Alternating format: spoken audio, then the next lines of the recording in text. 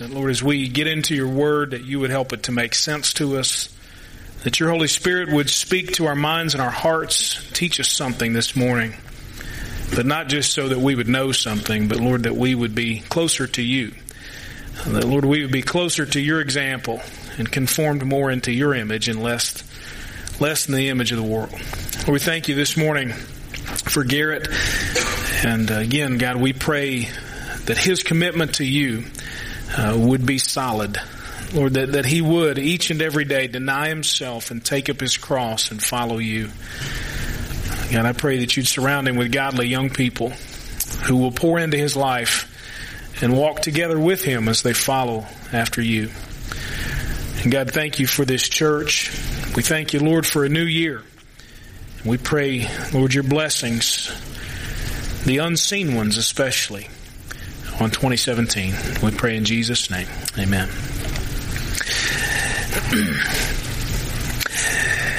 2017 for some of you is going to be, this thing's crooked. I'm sorry. I want to start over. Mark, you know what I'm talking about.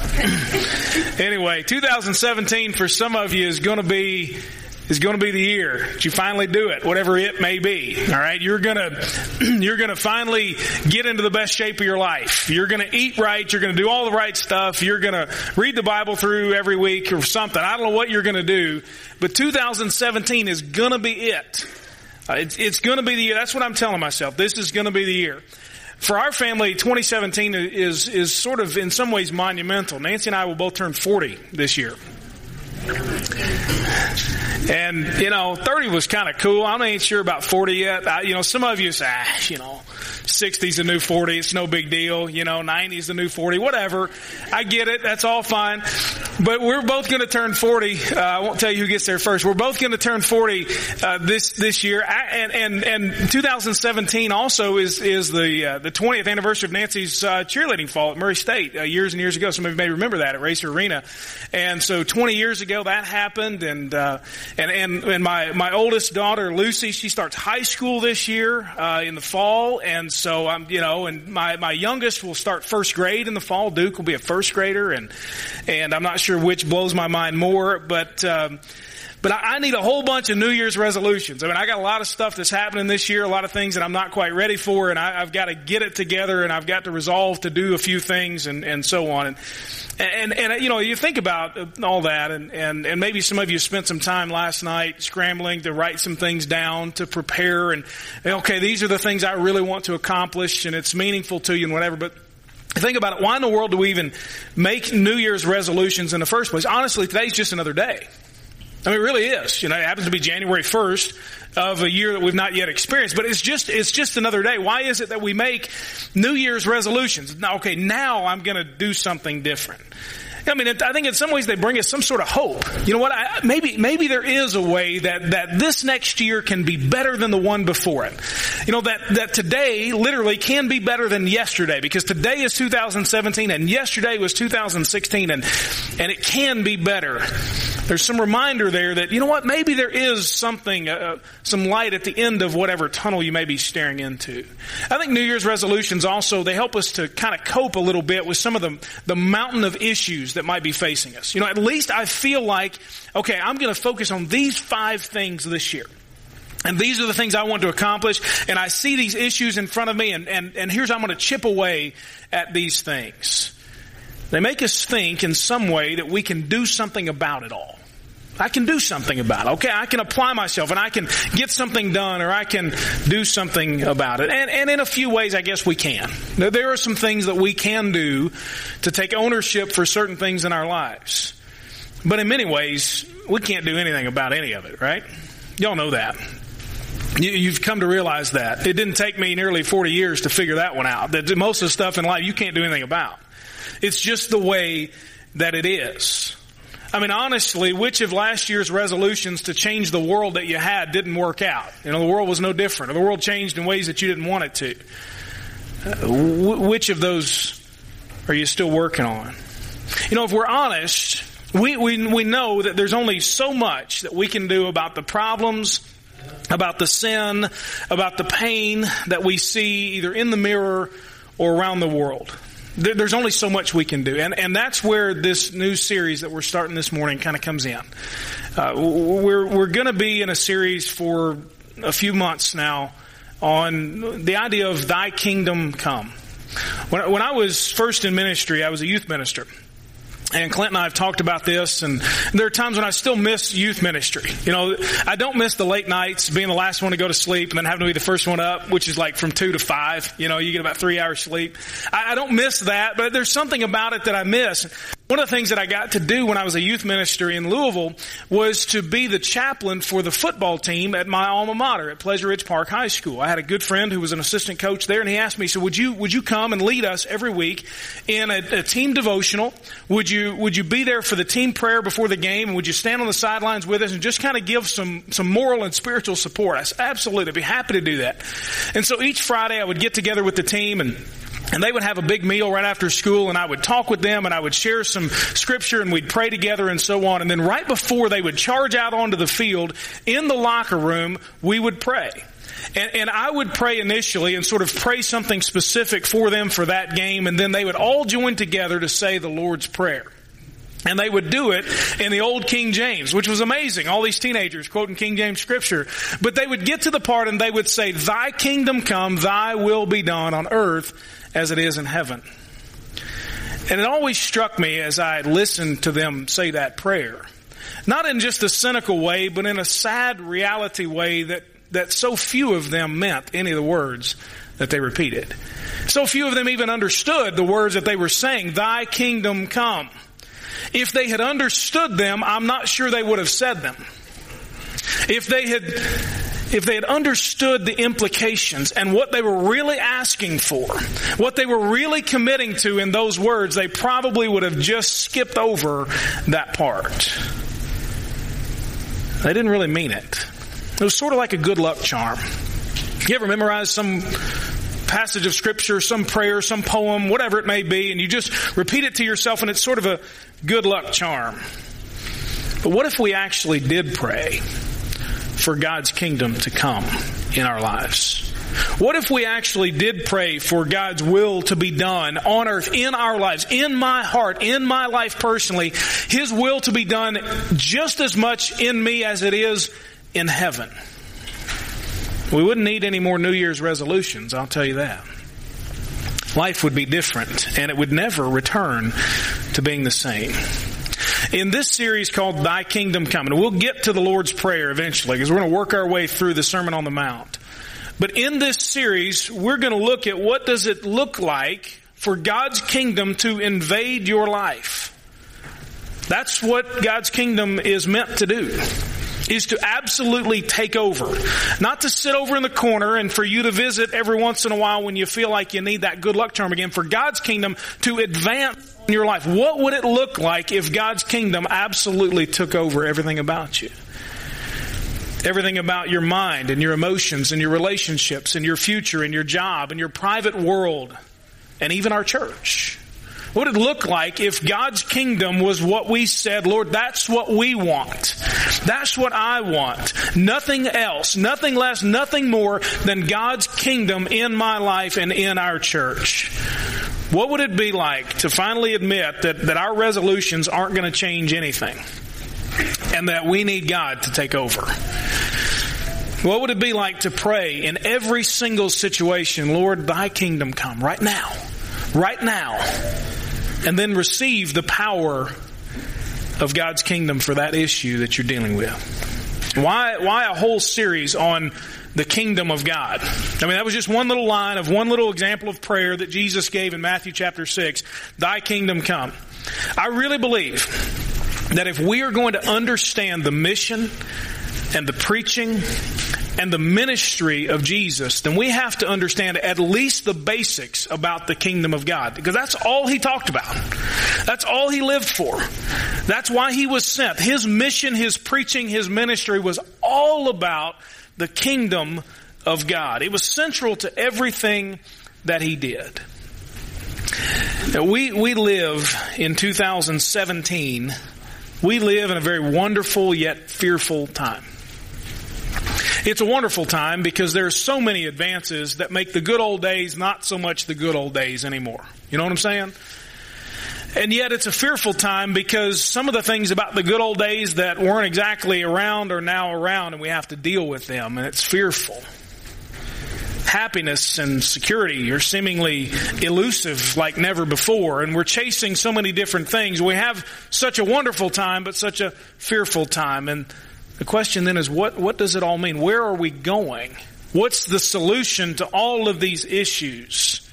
Those kinds of questions were the same things and questions that people were asking when Jesus showed up on the scene way back in the 1st century A.D., especially the Jews. According to their biblical worldview, God was one day going to do something spectacular. That history was marching toward the consummation, the coming of the kingdom of God.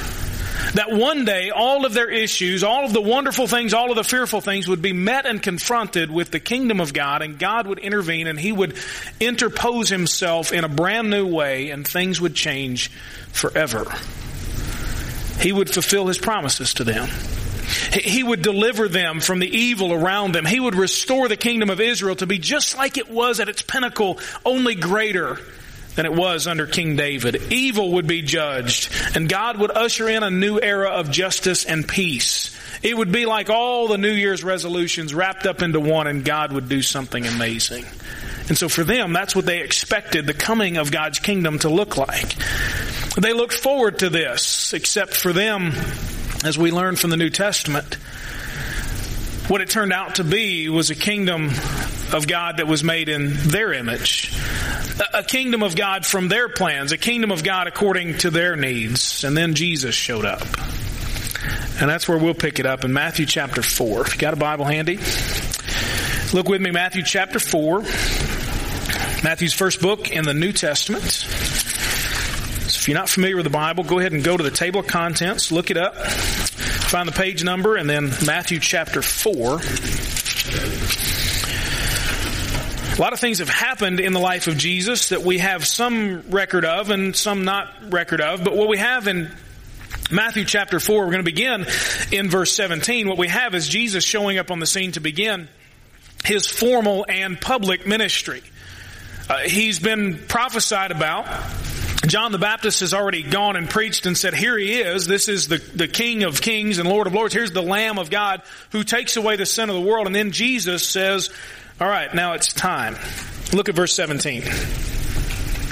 Matthew chapter 4, verse 17. From then on, Jesus began to preach, repent, because the kingdom of heaven, or the kingdom of God, has come near. Or, as some of your versions may say, the kingdom of heaven is at hand. It's now. As He was walking along the Sea of Galilee, He saw two brothers, Simon, who was called Peter, and his brother Andrew. They were casting a net into the sea, since they were fishermen. Follow me, He told them, and I will make you fish for people, or I will make you fishers of men, your versions may say. Immediately, they left their nets and followed Him. Going on from there, He saw two other brothers, James the son of Zebedee and his brother John. They were in a boat with Zebedee, their father, mending their nets, and He called them. Immediately, they left the boat and their father and followed Him. In verse 23, Jesus was going all over Galilee, teaching in their synagogues, preaching the good news of the kingdom, and healing every disease and sickness among the people. Then the news about Him spread throughout Syria. So they brought to Him all those who were afflicted, those suffering with various diseases and intense pains, the demon-possessed, the epileptics, and the paralytics, and He healed them. Large crowds followed Him from Galilee, Decapolis, Jerusalem, Judea, and beyond the Jordan. So here's when Jesus first shows up. Now, if you were Jesus and you first show up on the scene and you are the King of Kings and Lord of Lords and you are the Son of God and you want people to know about it, what would you do? You would announce that the kingdom has arrived. Now, it didn't come with fireworks and all that kinds of thing, but Jesus from the very outset announces what He's about. He is bringing the kingdom of God. It says from that time on, from the time that He began His public and formal ministry, all of His mission, all of His preaching, all of His ministry was about the kingdom of God. Now, the truth be told, that's not what a lot of people on the street, if you were to ask them in a survey, would respond about Jesus. Who was Jesus? Well, He was a good teacher. He was somebody that lived a long time ago. He was sort of a religious figure of some kind. He loved a lot of people. He taught us to love others. He taught us about some peace and, joy and whatever. He set a good example. But I wonder how many would respond, well, he was a king. He was the one who ushered in the kingdom of God. Because they say, well, where's his throne? I mean, where's his army? Where's his castle? Where does he take up residence?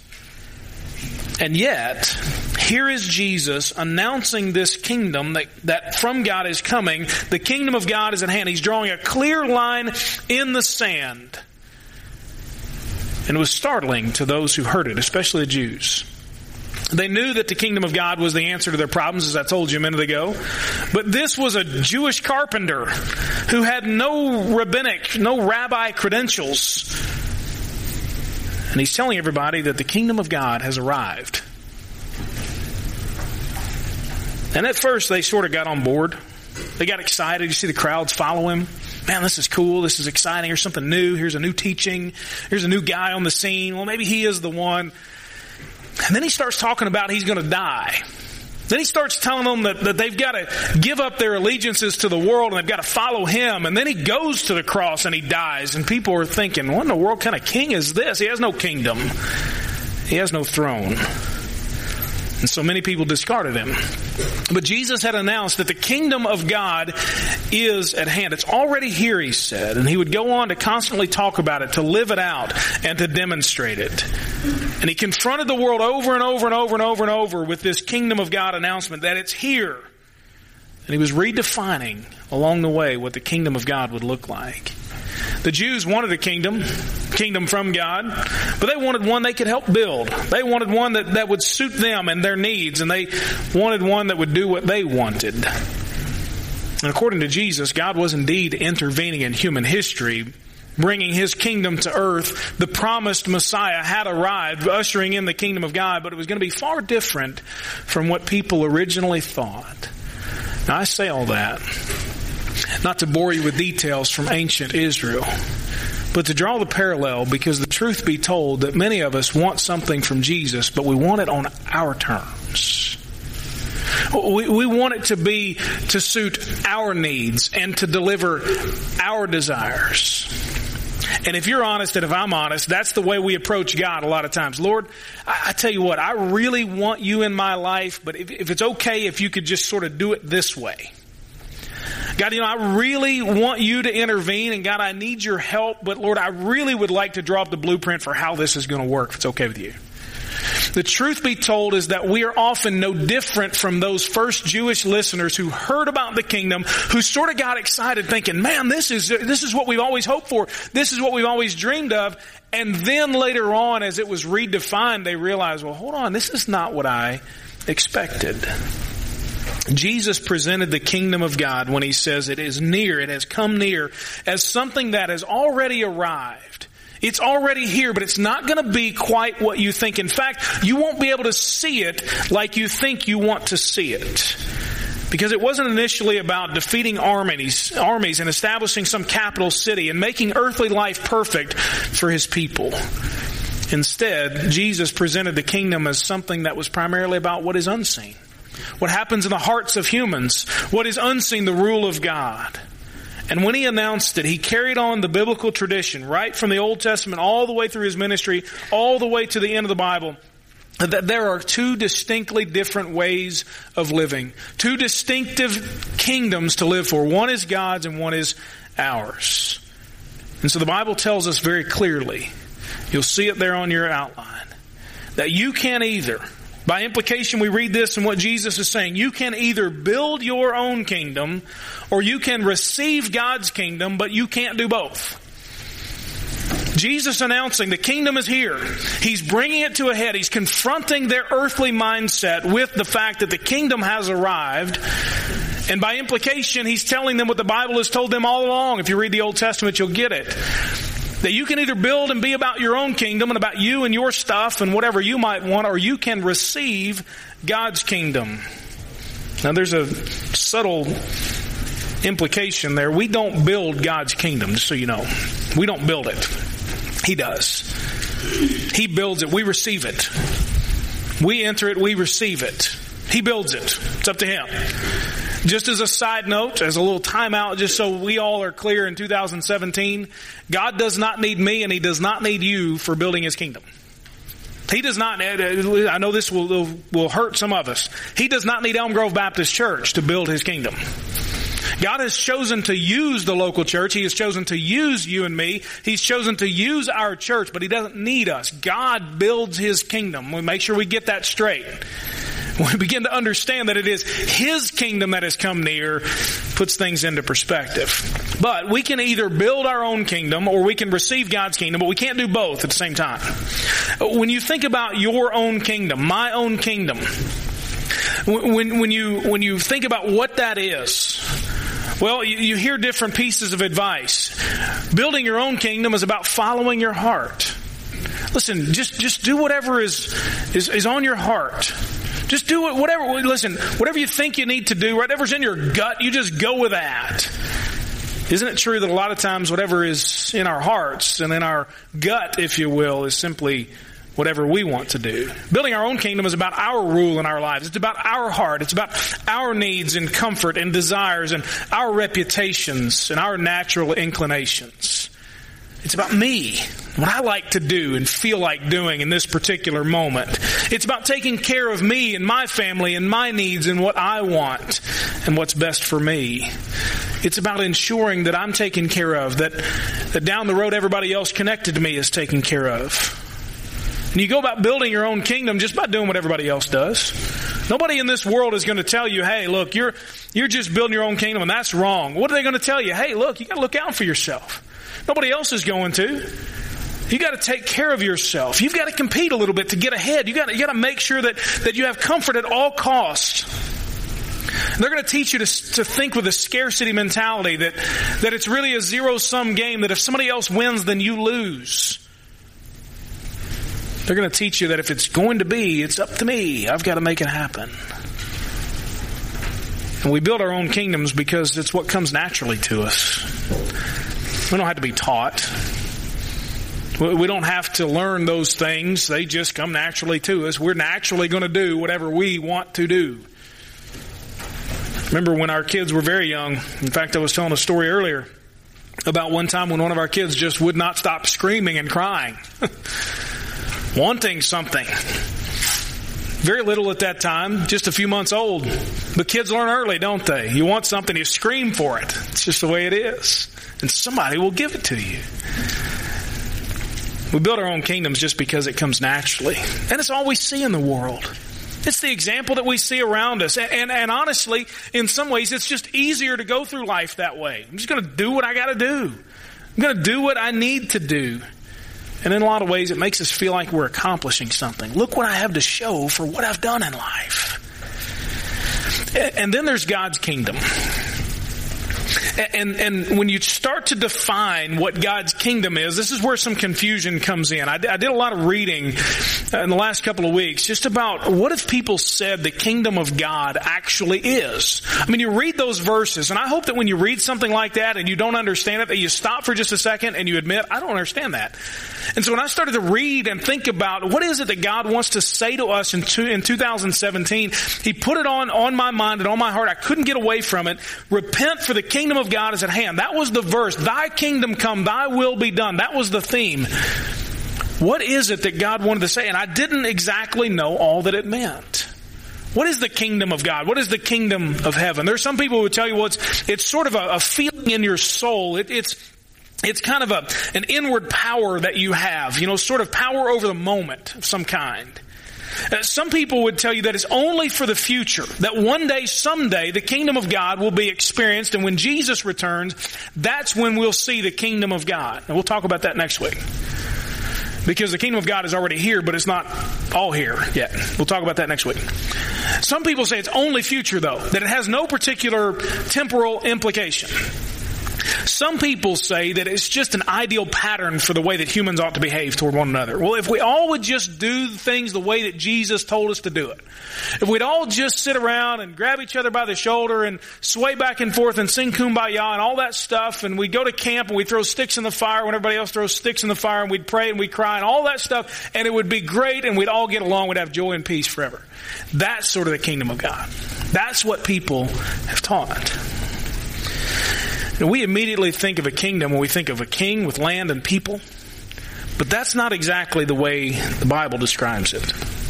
According to the Bible, when you read and you study a little bit about the kingdom of God, it primarily does not mean a particular place among a particular nation and nationality. It means the authority and the rule of God. It means His authority over the entire world. It means His right to rule in and through us. It means His sovereignty over everything. That's the idea of God's kingdom. When Jesus says the kingdom of God is near, it is God's rule is now among you in a fresh, brand new way. When you think of God's kingdom, as we move through this series, I want you to think God's rule. Thy kingdom come. God, your rule come. Not, hey, God, I'd like to have a nice meal like some people that are visiting a kingdom might have. No. God, your rule. God, your authority, your sovereignty. God, you be in charge. It's not a place we go to. It's a reality in which we live. It's not something that's just for when Jesus returns and the world as we know it ends. It's something, as Jesus says, that has come near. It's right here and right now. The kingdom of God is the rule of God. Now, how do we receive it? We can build our own kingdom, or we can receive God's kingdom. Jesus made it very clear in John chapter 3 that no one can enter the kingdom of God unless he is what? Anybody know it? Born again. Born from above. Born anew. And the question then follows, well, how can you do that? That's physically impossible. Is a man supposed to enter the womb again and be born Jesus? No. That's not what I'm talking about. The kingdom of God is entered as we are made new by the regeneration of the Holy Spirit by His grace through faith. That's how we enter. That's how we receive the kingdom of God. It's through humbling ourselves and receiving God's gracious offer of forgiveness and salvation. Jesus talked about it also in Matthew chapter 4, and when He said in verse 17, repent. Turn around. Leave your old life and receive the new life of the kingdom. So it is received by grace through faith. You think, well, why don't we do that? Listen, I'm convinced that there are many Christians who have said, and who are professing, and I believe real Christians, who have said, Lord, thy kingdom come, and they didn't mean it. Why don't we receive the kingdom? Well, in some ways it just doesn't make us any guarantees. I think in some ways it's because it has no borders. Do you realize the kingdom of God has no boundaries whatsoever, no borders. It's going to go everywhere. Anywhere God pleases for the kingdom to invade your life, that's where it will go. And so if we could just say, okay, Lord, over here, I like your kingdom in this little compartment of my life. God, if you can put some borders and a fence up around over here, that would be great. But the kingdom of God has no borders. It has no boundaries. And Jesus announcing the kingdom basically tells them, you've got a choice to make. You can build your kingdom or you can receive God's kingdom. And there are a few things that He went on to imply that we will do right here, right now, today, and every single day of 2017, that we will do in response to the announcement of Jesus. And I'm going to give you those and then we'll close. 3 things that we're going to do. You and I will do today, and we will do tomorrow, and we will do every moment of the next week. First, we will decide. Jesus, it says, from then on began to preach in verse 17, repent. He announces the kingdom and immediately forces people to choose, to decide, what will you do with the fact that the kingdom of God is near? What will you do with the fact that Jesus, the Messiah, has come on the scene? He demanded a decision from those who heard Him. They were to make, if you will, a resolution. Never to go back, to think it through, to count the cost. And He said, now is the time to decide. It was going to be a radical decision. As you see in the first disciples that he calls, there was never to be anything casual about their faith in Jesus Christ. It was a complete change, one that would alter their lives forever. We were in Branson this past week, and we were at Silver Dollar City, which is the theme park. It's a really great place. My kids love it.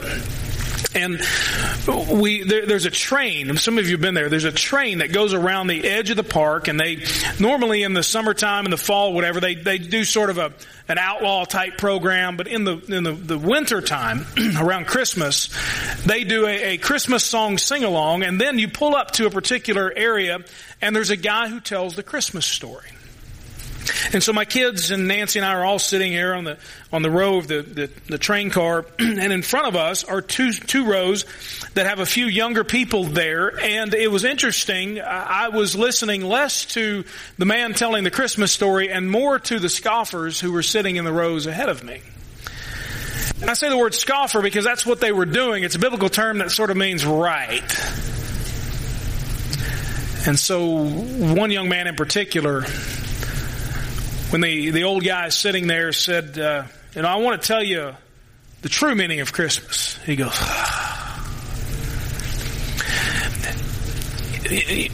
what happened initially in me was I got angry. I was offended. And then after I realized that, this isn't about you, so just calm down for a second. This is about a guy who has never taken seriously the fact that Jesus Christ lived. He's never taken it seriously. All he's done is been very casual about matters of his soul. He doesn't care. Deal with that one day or maybe never. Who cares? He's never stopped to deal with, to decide what he believes really about Jesus. And yet, I guess in some way, he really has. The decision about Jesus is a radical decision. One that requires that we be very concerned about matters of the soul. Not, that's for old people. I mean, old people at church and stuff, that's for them to be serious about. They're just a couple years away from not being here anymore. It's for them to deal with. You ever thought that when you were younger? And now you are that older person? You're like, hold on a second. Wait a minute. You know what I'm saying? It's for one day, someday. This guy on the train, unconcerned about matters of the soul, not knowing that, as the Bible says, his very life could be taken just like that. Jesus demanded a decision. Deal with it, he said. And yes, it's a costly decision. Yes, it is turning from everything. Yes, it is repentance, leaving an old life, removing all barriers of sin and self-sufficiency. Yes, that's the decision that Jesus calls us to. Yes. It's not a decision of comfort. I want to be honest with you. I gave my life to Jesus when I was 8 years old. At this point, I don't know what all fun I've missed out on. I can kind of see it in some people, but it's been a costly decision. I baptized Garrett this morning, and the scripture that I prayed over him was deny yourself, take up your cross, and follow him. Does it sound like a lot of fun all the time? No, it doesn't. But that's the decision, isn't it? That's it. Decide, repent. Jesus forces them to decide, and today you and I are deciding. We are. We're deciding either to build our own kingdoms or to receive God's kingdom, and we're doing it in every area of life. Every area of life. We are deciding right now whether we realize it or not. Just like the young man on the train. There's no cop-out here. We're making a decision about which kingdom will rule in our hearts and lives, and we're doing it every moment of every day. That we are deciding. We got to own it. You may or may not be a church person. You may have come today because it's New Year's and somebody dragged you to church. I don't know.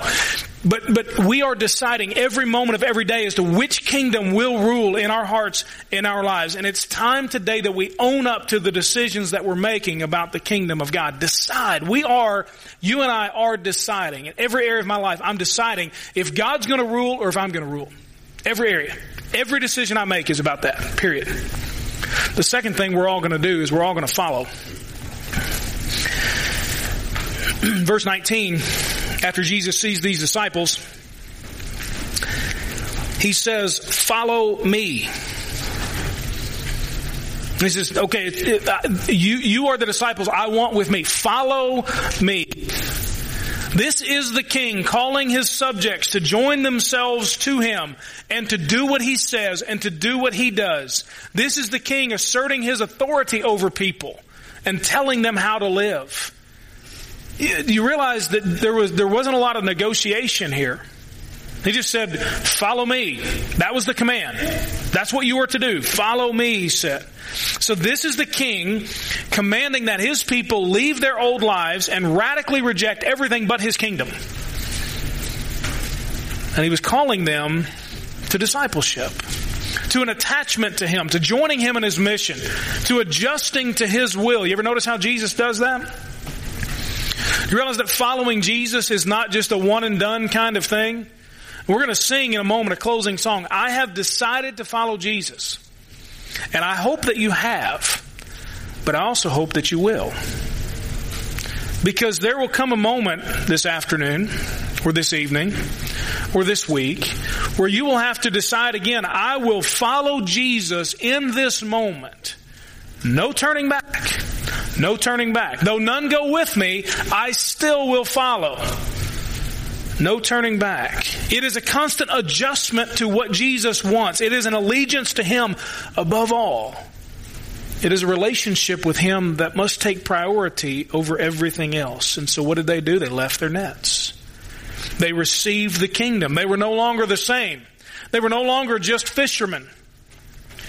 When you receive the kingdom of God, you will no longer just go to work tomorrow or just go to school this week or just do your daily activities. You will no longer just do those things. You will be someone doing them under the power of having received the kingdom of God. They were no longer the same. And they did in that moment as much as they could with as much as they understood.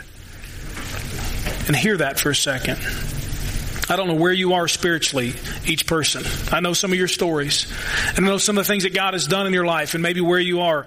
Let me encourage you this morning. Follow Jesus as much as you can with as much as you understand. Follow Jesus with as much as you can with as much as you understand about him and about his will. Now, if you understand a lot about Jesus and you've been a professing believer for a long time and you really have studied the Bible, guess what? You ought to be following Jesus way out here. But if you're somebody who's just getting introduced to all this stuff, and you say, man, I've had people come to, I don't know anything about the Bible. Let me just encourage you, you start where you are. You follow Jesus as much as you can with as much as you understand. There are stories in the Bible about people who did just that. They just left their nets. They said, okay, apparently this is what I need to do. This is the life that God has called me to. And so I will follow. I will follow as much as I can with as much as I understand. And so today we will follow. We're either going to follow the ruler of our kingdom, which is me and mine, or we're going to follow the ruler of God's kingdom, who is Jesus Christ. And we are following someone as we walk out the doors today. Who will it be? And then thirdly, we will experience. Hang with me in Matthew chapter 23, or chapter 4, rather, verse 23. Jesus was going all over Galilee, teaching in their synagogues, preaching the good news of the kingdom, and healing every disease and sickness among the people. Then the news about him spread throughout Syria, so they brought to him all those who were afflicted, those suffering from various diseases and intense pains, the demon-possessed, the epileptics, and the paralytics, and he healed them. Large crowds followed him from Galilee, Decapolis, Jerusalem, Judea, and beyond the Jordan. He went from there, and he showed them what a kingdom experience looks like. And he went and he taught and he preached and he healed and he made people whole. And he addressed all of their issues mentally and spiritually and physically.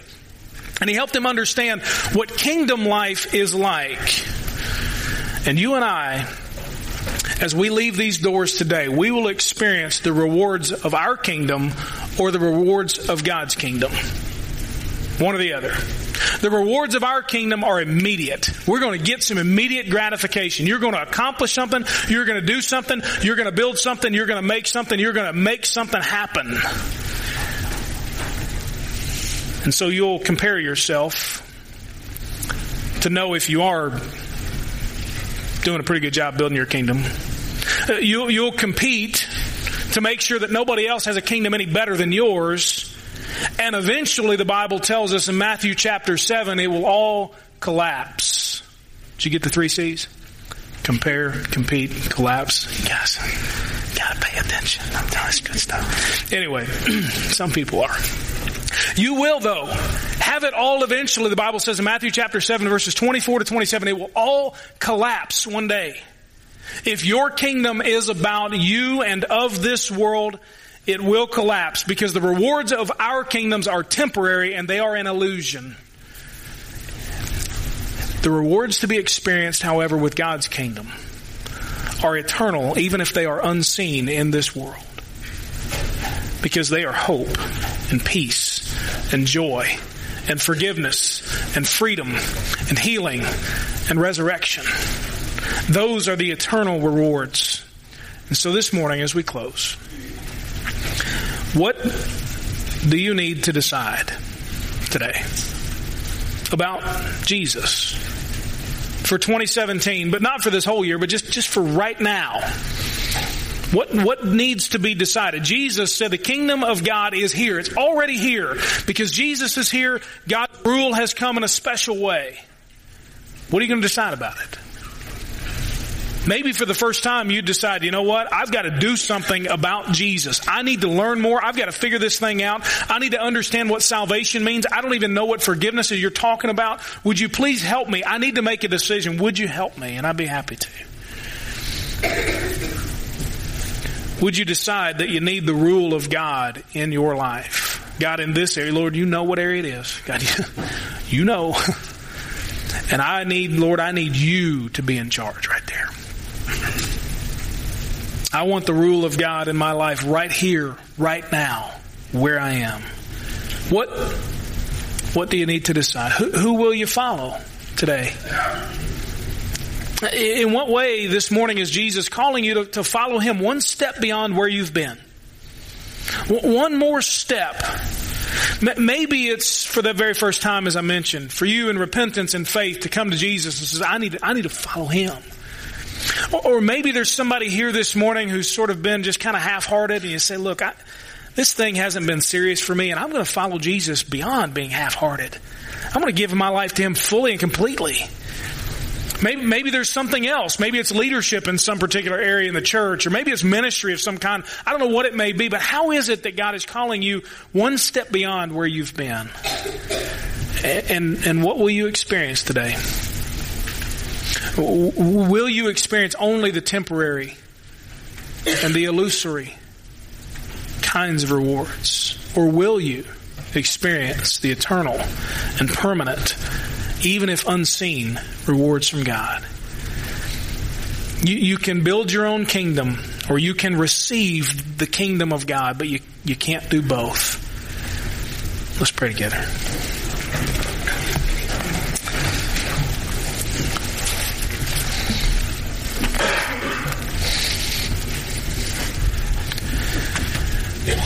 This morning, as you spend just a moment just thinking through, working through what it is that God has said through His Word this morning, my prayer is that you'll experience the kingdom of God.